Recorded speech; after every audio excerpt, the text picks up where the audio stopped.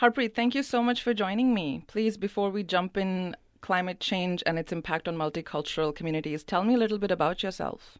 Thank you, Dilpreet, for having me. I am an environmental engineer by my education, but I work a lot in the community space and get my bread and butter from working at a university. So this topic is quite close to my heart, and it actually integrates some of the things that I have done in the past, what I plan to do, and how I want to contribute to the community. All right. And Harpreet, many consider climate change, one of the biggest subjects that we need to be worrying about, we need to be caring about. But you're saying that the message isn't going through a lot of diverse and multicultural communities. Why is that? I would say that the message is going through, but the priority of the message is not being understood. Clearly, with the new ABS census that has come through, we are becoming more and more multicultural. With the recent elections, climate change was a major issue. And if you look at what is happening in the parliament with the Greens and the Labour and the pacts that they are trying to do about the emission targets that we should have for the next few years, I think it is a very vital subject. But the key thing is that these immigrants, including myself, are more busy with other priorities in life. We are thinking about financial sustainability.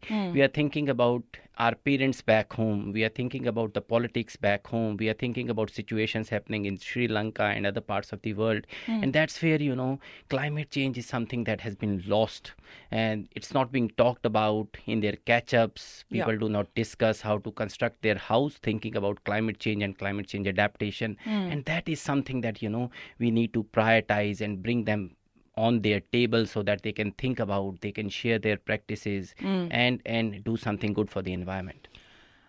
Wouldn't you say that's fair, though? Because a lot of migrants, including myself, including yourself, we have, certain daily problems. A working class person would be more concerned about rent increase or the tram running late.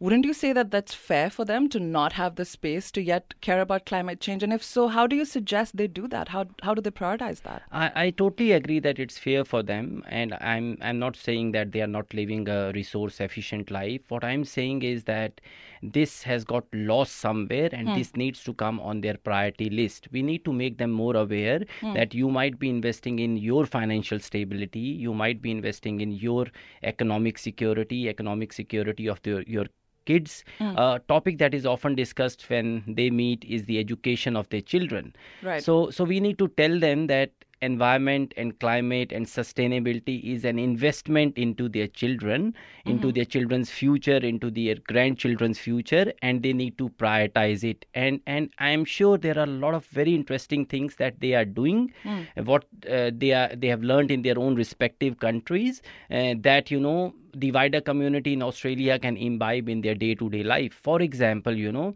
if I have a bicycle which my daughter is using, and once she gets older and she's not using that bicycle, rather than sending it to the landfill, I could actually share it with someone else. Talk about the car seats. We keep changing car seats when a child is born. Why do we throw it to the landfill site? Why can't we share it? So these are some very interesting things that they are already doing, but we need to relate them to climate sustainability so that every time they purchase something, every time they misuse the electricity, every time they overuse the water, they understand that they need to change, and that is for the sake of the future of their kids. Right. So you mentioned, some cultural aspects that we do, that we reuse things, we don't throw them out. So are you saying that the wider Australia or the current Australia could actually learn from diverse communities rather than the other way around? I think it's both ways. It's both ways. So our multicultural communities need to understand the perspective of climate change, the impacts that it can cause, and when we sit with them and when we talk with them, and for example, if we ask them to bring their electricity bills and look at how much electricity they are consuming, they can actually benchmark it with the average electricity consumption in a household. And some people might have some good messages for fellow multicultural community members, and some people will have some good messages for the wider community. And then the next stage, we get the wider community to come and talk to multicultural communities and tell them that if you are constructing a house, think about these things. When you are buying something, think about this thing. When you are planning an overseas trip, think about carbon offsetting your trip. most of the times the multicultural communities, and I've spoken to about 30 multicultural community leaders, most of them think that the only way to abate climate change is plantations, and that's not the only way. That is one of the ways, and we really need to find these ways so that these people can change their lifestyle. And often when we relocate from overseas where we get very less water for our daily needs, we end up using more water here. We do not need to do the same mistake that previous generations have done, that the wider community has done, and that's why we have got to where we are. Right. You mentioned community leaders, Harpreet.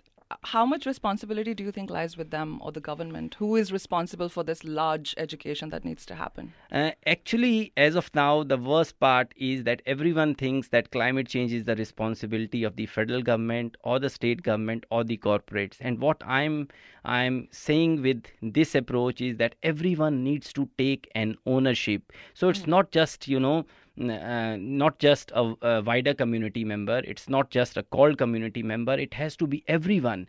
It has to be the males in the house. And I have found that youth in the family has more awareness about climate change and what they could do. So if we could invest in a family, and some time back there were some home sustainability assessments that were commissioned by one of the federal governments about 10-12 years back, and these assessments would go to the family and tell them what they can do to improve their environmental, carbon, water, energy footprints.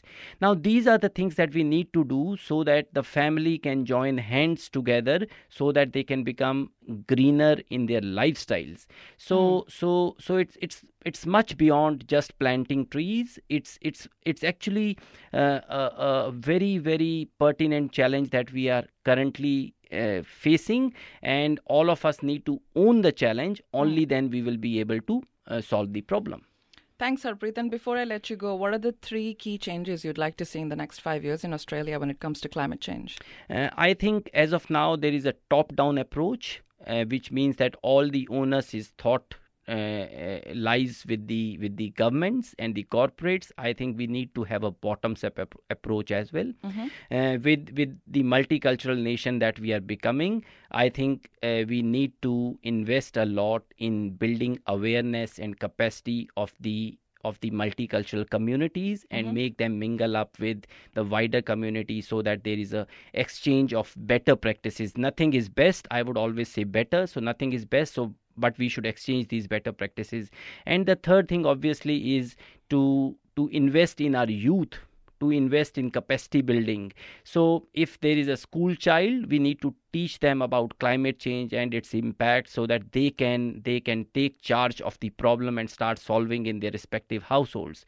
But on top of that, the students who are studying in TAFE, the students who are studying in universities, we need to teach them systems thinking. So everything that they do in their profession which we have done wrongly, they should not be repeating those mistakes, and they should think in a holistic way about any decision that they make on the shop floor or as a manager or as a CEO of an organization. Fantastic. Thank you so much for joining me, Harpreet. Thank you, Dilpreet.